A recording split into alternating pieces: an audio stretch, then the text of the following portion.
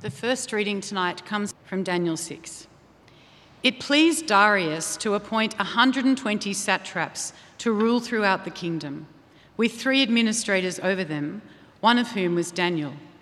The satraps were made accountable to them so that the king might not suffer loss. Now Daniel so distinguished himself among the administrators and the satraps by his exceptional qualities that the king planned to set him over the whole kingdom. At this, the administrators and the satraps tried to find grounds for charges against Daniel in his conduct of government affairs, but they were unable to do so. They could find no corruption in him because he was trustworthy and neither corrupt nor negligent. Finally, these men said, "We will never find any basis for charge against this man Daniel unless it has something to do with the law of his God." So these administrators and satraps went as a group to the king and said, "May King Darius live forever." The royal administrators, prefects, satraps, advisors, and governors have all agreed that the king should issue an edict and enforce the decree that anyone who prays to any god or human being during the next 30 days, except to you, your majesty, shall be thrown in the lion's den. Now, your majesty, issue the decree and put it in writing so that it cannot be altered, in accordance with the law of the Medes and the Persians, which cannot be repealed. So King Darius put the decree in writing. Now when Daniel learned that the decree had been published, he went home to his upstairs room where the windows opened towards Jerusalem. 3 times a day he got down on his knees and prayed, giving thanks to his God, just as he had done before. Then these men went as a group and found Daniel praying and asking God for help. So they went to the king and spoke to him about his royal decree. "Did you not publish a decree that during the next 30 days, anyone who prays to any god or human except to you, your majesty, would be thrown in the lion's den?" The king answered, "The decree stands, in accordance with the law of the Medes and the Persians, which cannot be repealed."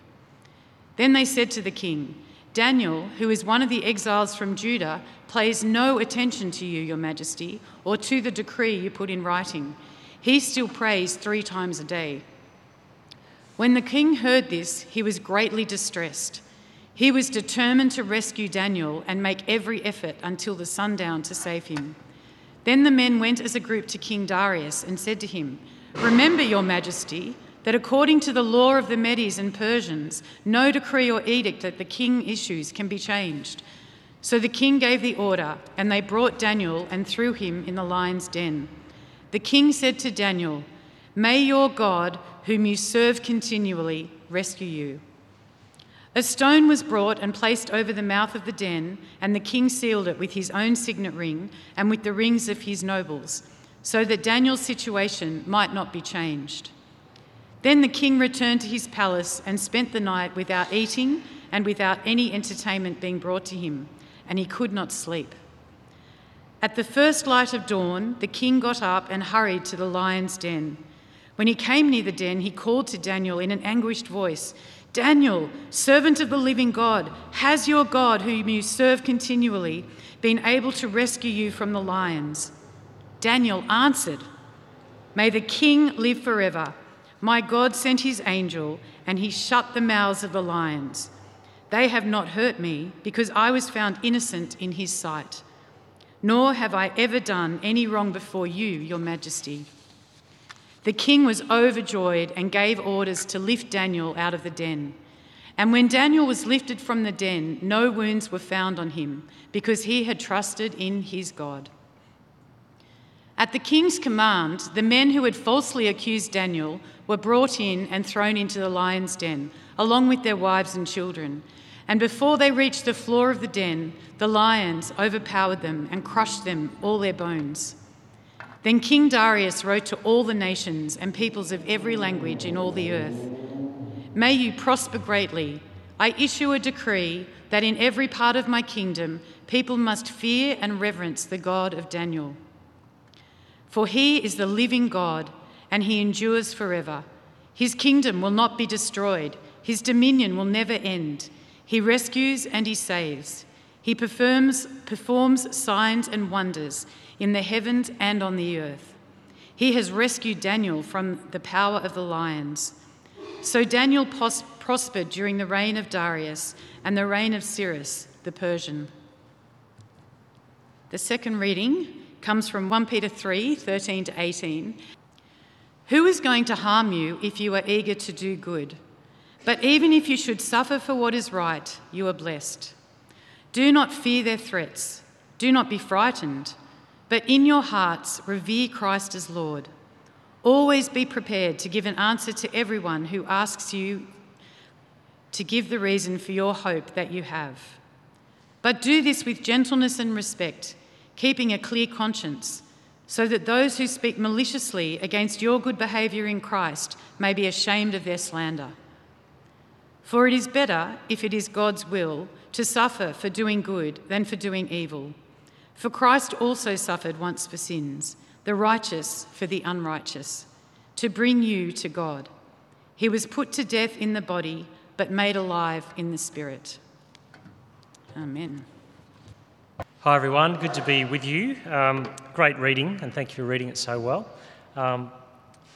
This is an interesting chapter of the Bible, and it comes at a time when I think life in our cultural setting is very complex, yet it's sort of a very black and white decision to be made in a very difficult situation for Daniel. And I think it tracks a little bit with us. And here's a picture of Taronga Zoo last week, and that even made it to Perth, that news, about the lions. Very interesting situation. And it's interesting looking at that picture.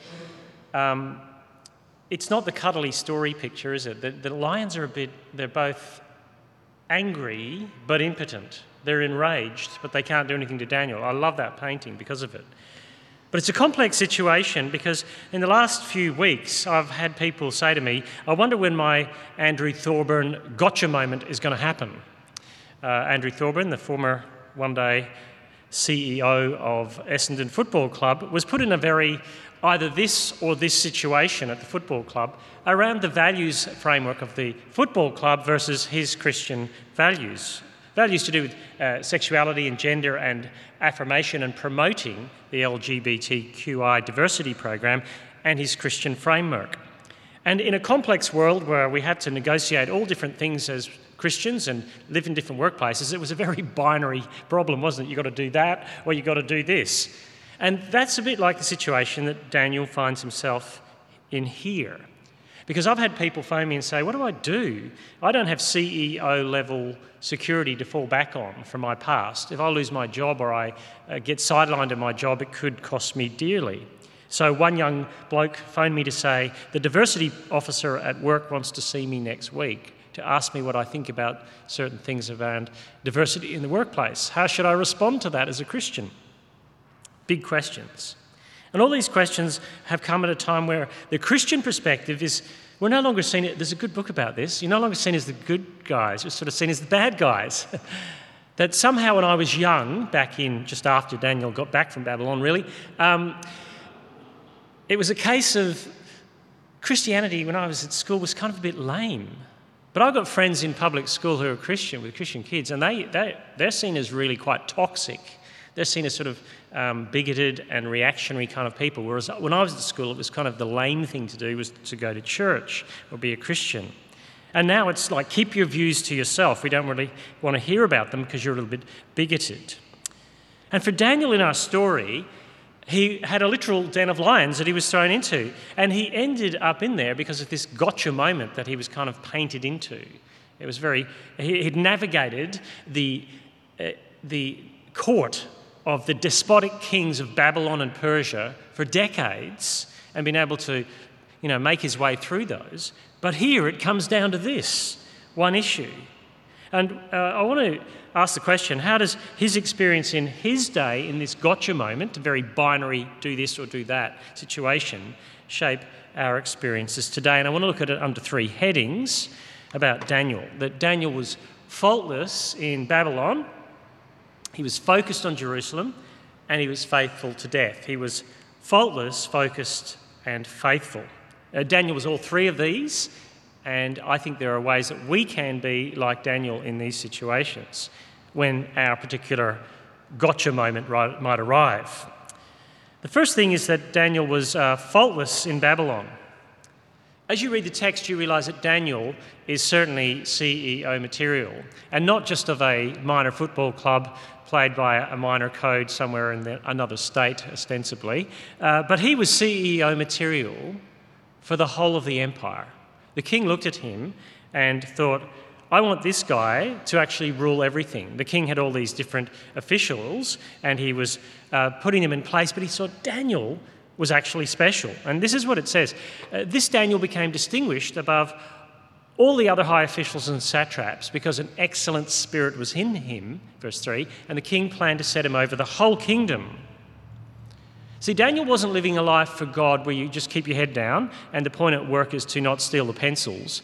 He was living a life that was an excellent life in the public square. And he was gifted, no doubt, but that's not what set him apart from everyone else. It says an excellent spirit was in him. There was something about his character that the king noticed. There was something about the way he lived, a joined-up life.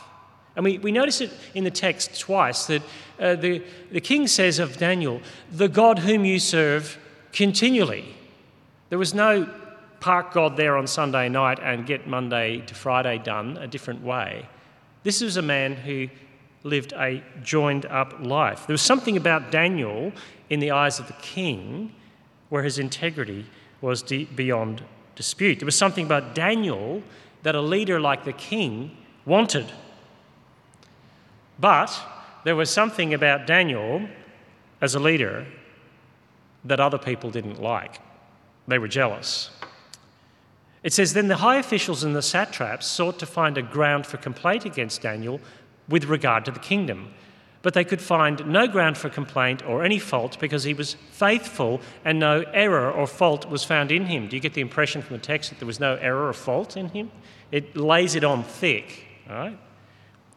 And what's going on here, it's whether it's 21st century office politics in the tower down the road or it's, 6 centuries BC political intrigue in the palace, some things don't change.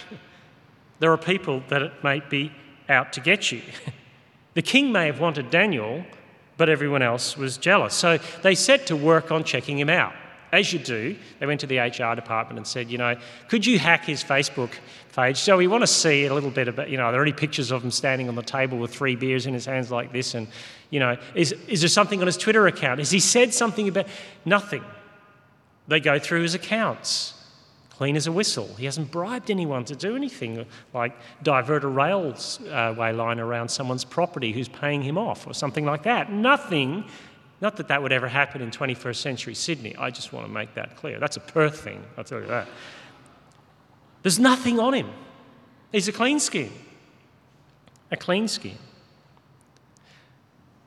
I think in the past, we probably thought we could reach high levels of everything in a workplace just on the basis of our integrity being enough. And I kind of wonder, will it? What if there's a chink in our armour like there is going to be in Daniel's? And what if the chink in our armour is actually something that drives our integrity? The thing that is so appealing about us becomes the thing that's quite problematic about us. And I think that's perhaps a little bit where some Christians in the workplace are feeling in a rapidly changing culture. What if the chink in our armour is to do with our integrity around God, with the fact that we worship God continually and there's no sort of compartmentalised part of no room in our lives that we say, lock off and say, that's the yucky stuff, we're not going to go there, but God can have everything else. But that's not what Daniel was like. He lived a full life. What if the integrity that we think we have is now the problem, is viewed as bigotry because we hold to a picture of human flourishing and what it means to be a human that's based in the Bible. And we've treated people accordingly that way. We've loved and served people because they're made in the image of God. But suddenly the idea that they're made in the image of God and made in the image of God, male and female, He created them, is sort of It's a bit tenuous in our culture. What if our Christian faith is no longer part of the solution in our society or our workspace, but part of the problem? When I say that, that's kind of where things are headed for Daniel, that his picture of who God is going to shape his life in such a way that it's going to come in conflict with what other people are doing. Because what does it say? They couldn't find anything on him. Then they say this: we shall not find any ground for complaint against this Daniel unless we find it in connection with the law of his God, verse 5. So we were not going to find anything on him unless it's in connection with the one thing that Daniel won't give up on. You can see how he's got this gotcha moment happening. And they're pretty smart. I mean, they got to where they were in the empire by being smart. So they're going to come up with something.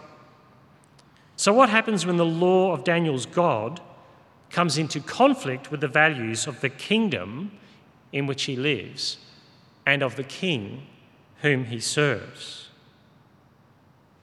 See, Christians, God's people today, this is always our issue, because we're supposed to live a joined-up life, so to speak, holistically living our lives for God. Yet when you go from here today, it's not like you're going to walk down the road and there's billboards saying, praise God, tomorrow at work, make sure you pray on your way to work so that you can serve people better. It just doesn't work that way. That's not the world we live in. And our culture is now saying, well, you've got to bring your whole self to work. Be who you are at work. And I don't know if I want to be, because I might get thrown to the proverbial lions.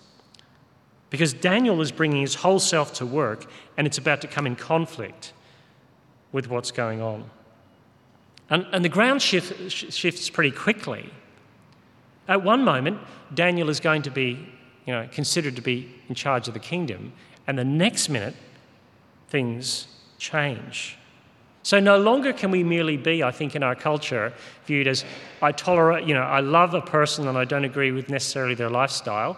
Now it has to be, you have to be affirming and celebrating lifestyles that I don't think the Bible gives us the framework to celebrate. Keeping your head down isn't enough these days, so it would seem. So the gotcha moment was really quite easy, wasn't it? They simply found something that Daniel could not affirm, no matter what he did. And there it is. They go to the king and they kind of flatter the king's ego with this plan. And they've obviously seen something about Daniel pertaining to his God that they know this is the weak point. And they say, whoever makes petition to any god or man for 30 days except to you, O king, shall be cast into the den of lions. They found something that Daniel could not affirm. For decades, Daniel had survived in the empire. And suddenly it comes down to this. And it's such a small thing, isn't it? It's such a small thing. Do you notice what they said? Just 30 days. Just do it 30 days, king. Just sign that and it'll be okay. And you can imagine, perhaps, the pressure that you might feel. I've served this court, I've been God's person, I've lived a joined-up life, I've got an excellent spirit. I could do so much good in this place, and all I have to do to make sure I keep doing good in this place is just for a mere 30 days out of the decades I've served here, just pray to the king. Just 30 days. It's just 30 days. A month. What's that compared to a lifetime of service? It's just one day. Tomorrow, it's Wear It Purple Day. It's just one day. You could affirm it for tomorrow, and after that, you can get back to living how you will. It's just one round of footy with that jersey on. You should do it. Because next week, it's a blockbuster game and we're up for the finals. Just do it.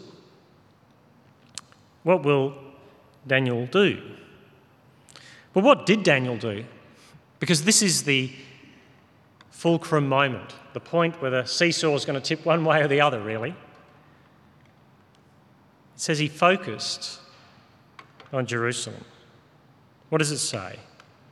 Now, when Daniel learned that the decree had been published, he went home to his upstairs room where the windows opened towards Jerusalem. 3 times a day he got down on his knees and prayed, giving thanks to his God, just as he had done before. Verse 10. It's a great story. I love the way they put this story together. It's almost like God had a hand in it. But it's the hinge of the story, isn't it? The conflict has surfaced, and how will Daniel respond to this ironically very binary moment in a very complex world? Here's the thing. He may have been faultless in Babylon, but he wasn't actually focused on Babylon. It wasn't where his hope lay. Daniel was focused on Jerusalem.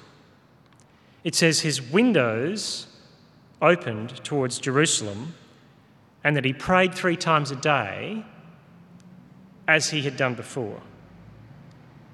Now, what's going on here and why is it important to us?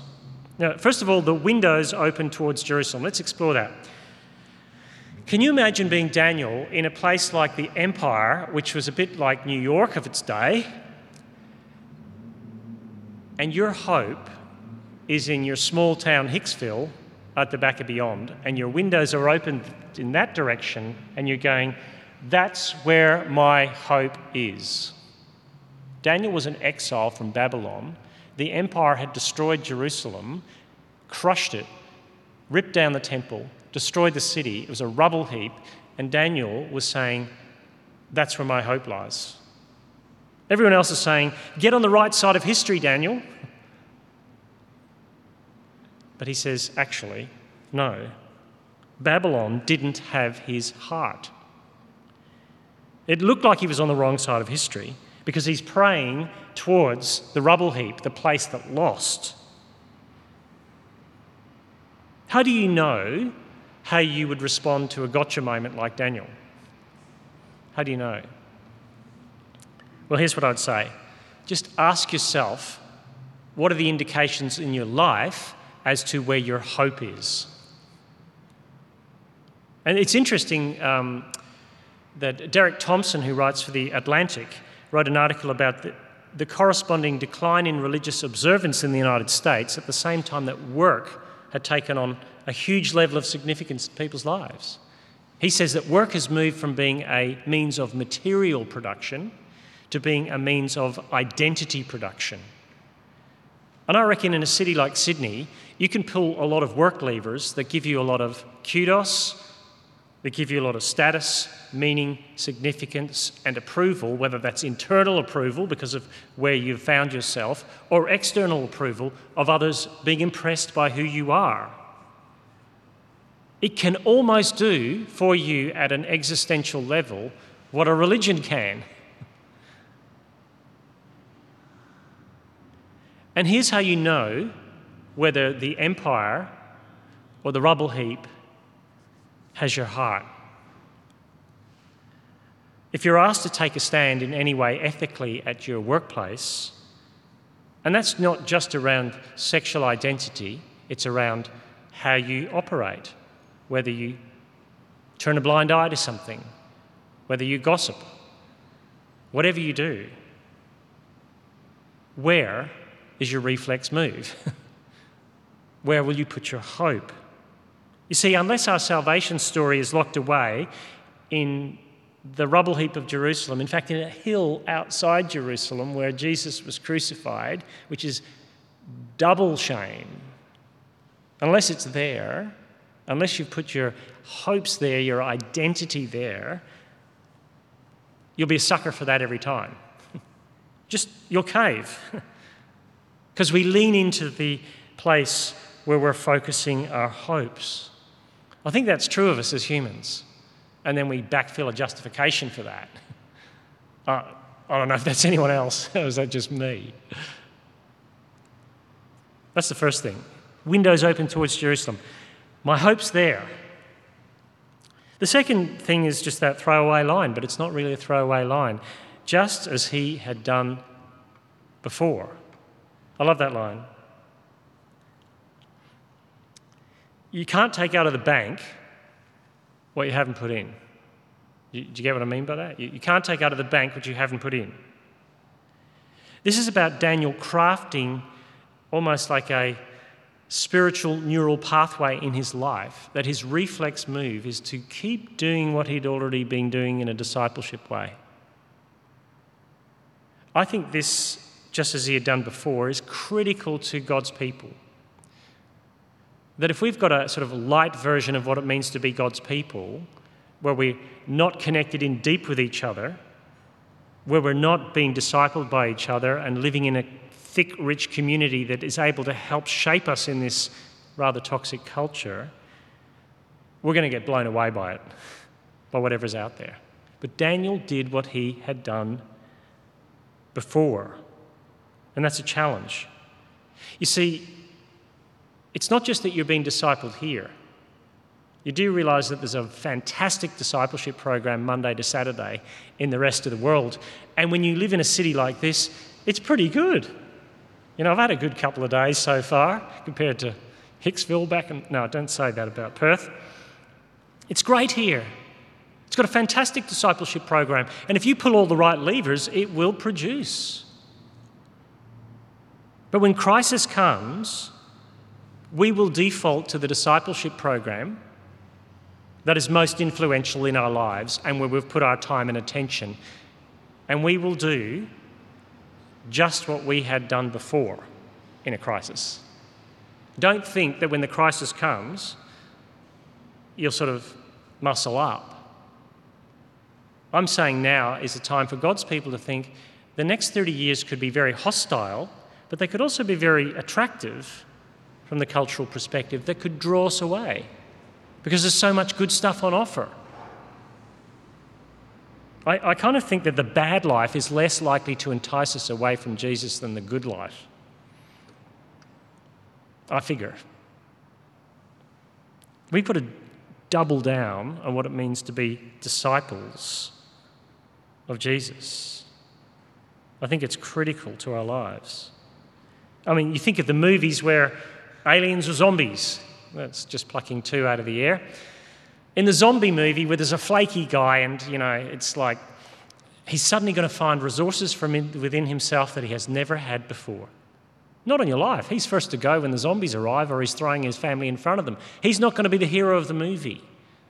You can only draw out of the bank what's already there. We go into a discipleship program out there in the world Monday to Saturday which wants to offer us absolute meaning, absolute identity, and unless we've got a discipleship program that counters that, it's deep and thick and rich, we might just be surprised when we try to draw down on a deposit that we don't have.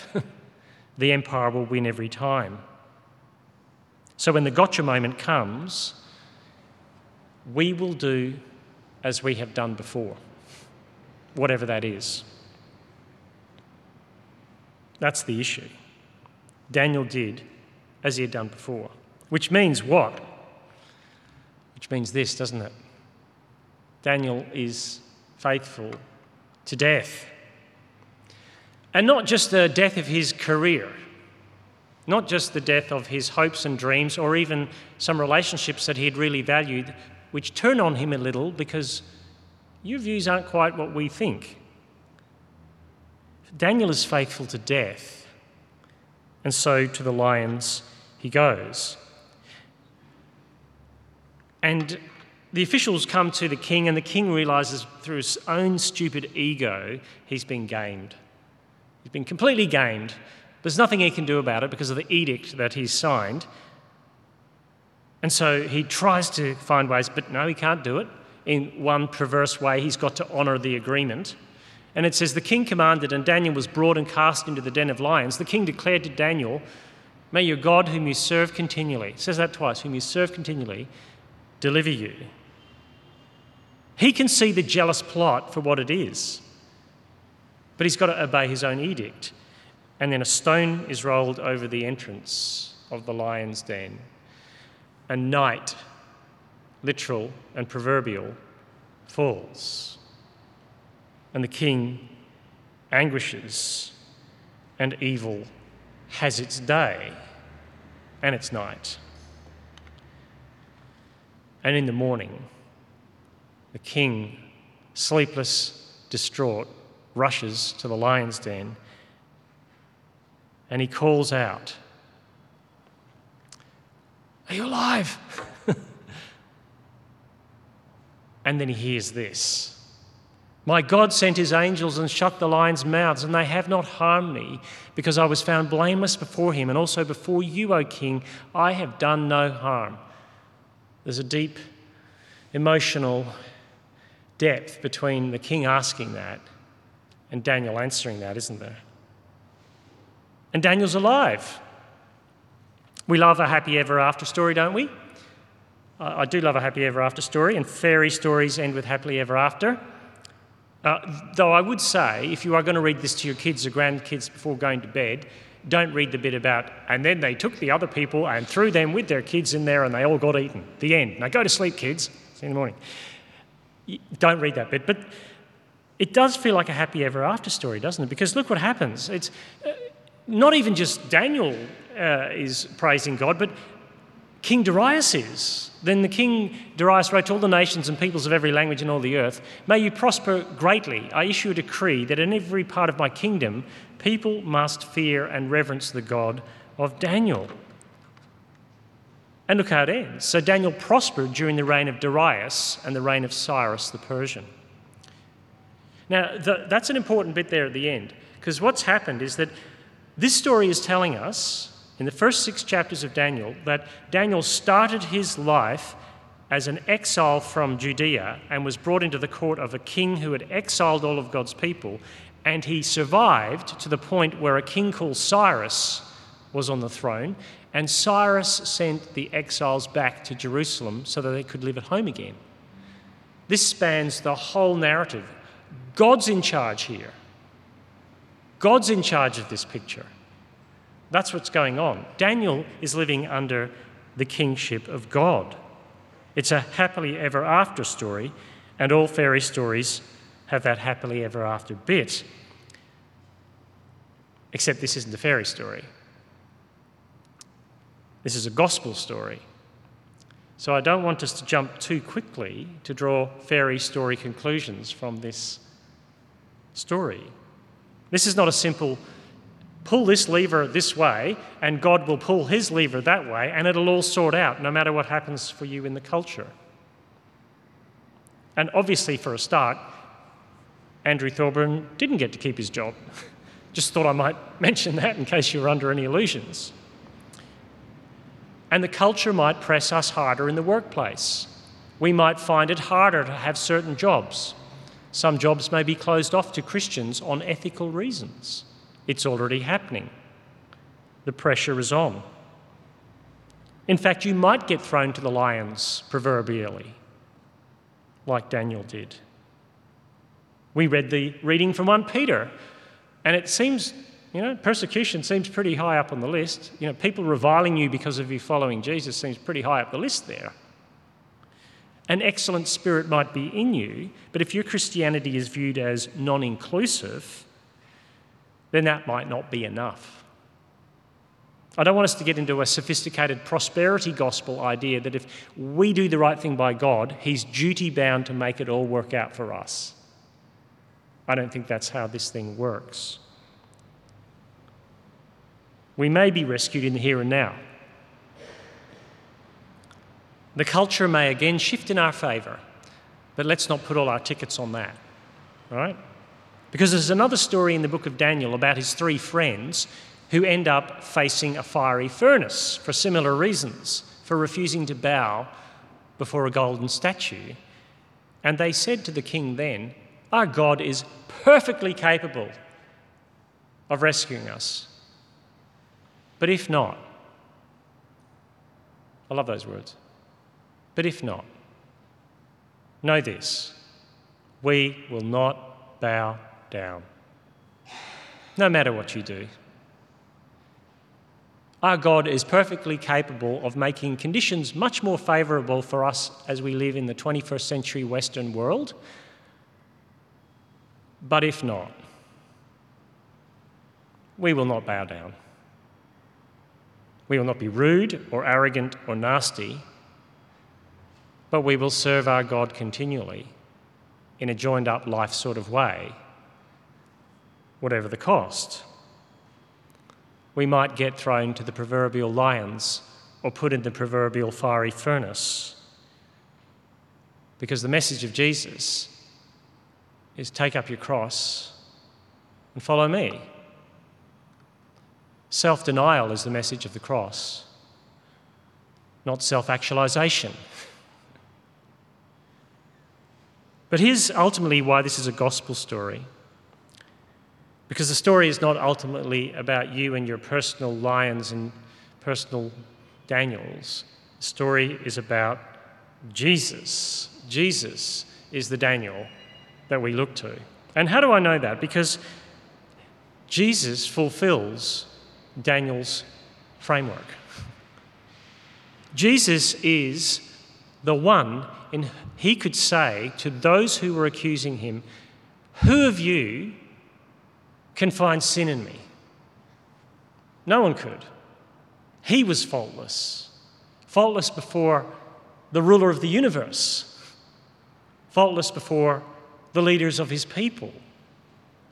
But jealous leaders accused him nonetheless and brought him before a witless leader of the people, Pilate, who ushered an unjust judgment against his own desires.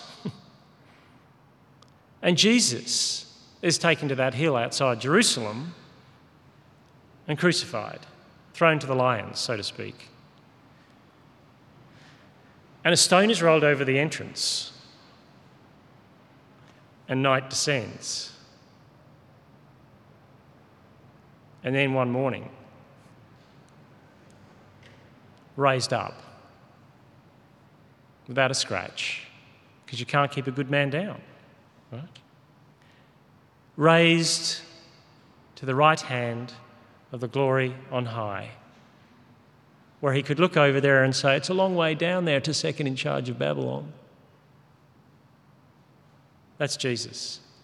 This is a Jesus story. And that makes a difference for us. The same Jesus that went to the cross, that was persecuted, that was reviled, has been raised, and he is our King, so that when it happens to us, we neither need to get angry or despair. Those are not good options. We have a hope.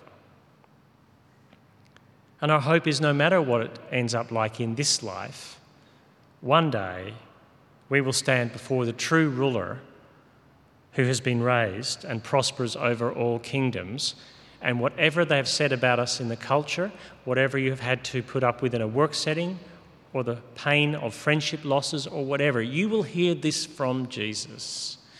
Well done, good and faithful servant. Well done, good and faithful servant. And I don't think it may be easy over the next 30 to 50 years in our Western setting.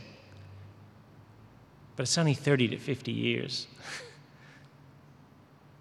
I want to hear, well done, good and faithful servant, on that day when all the empires of this world bow their knee to Jesus.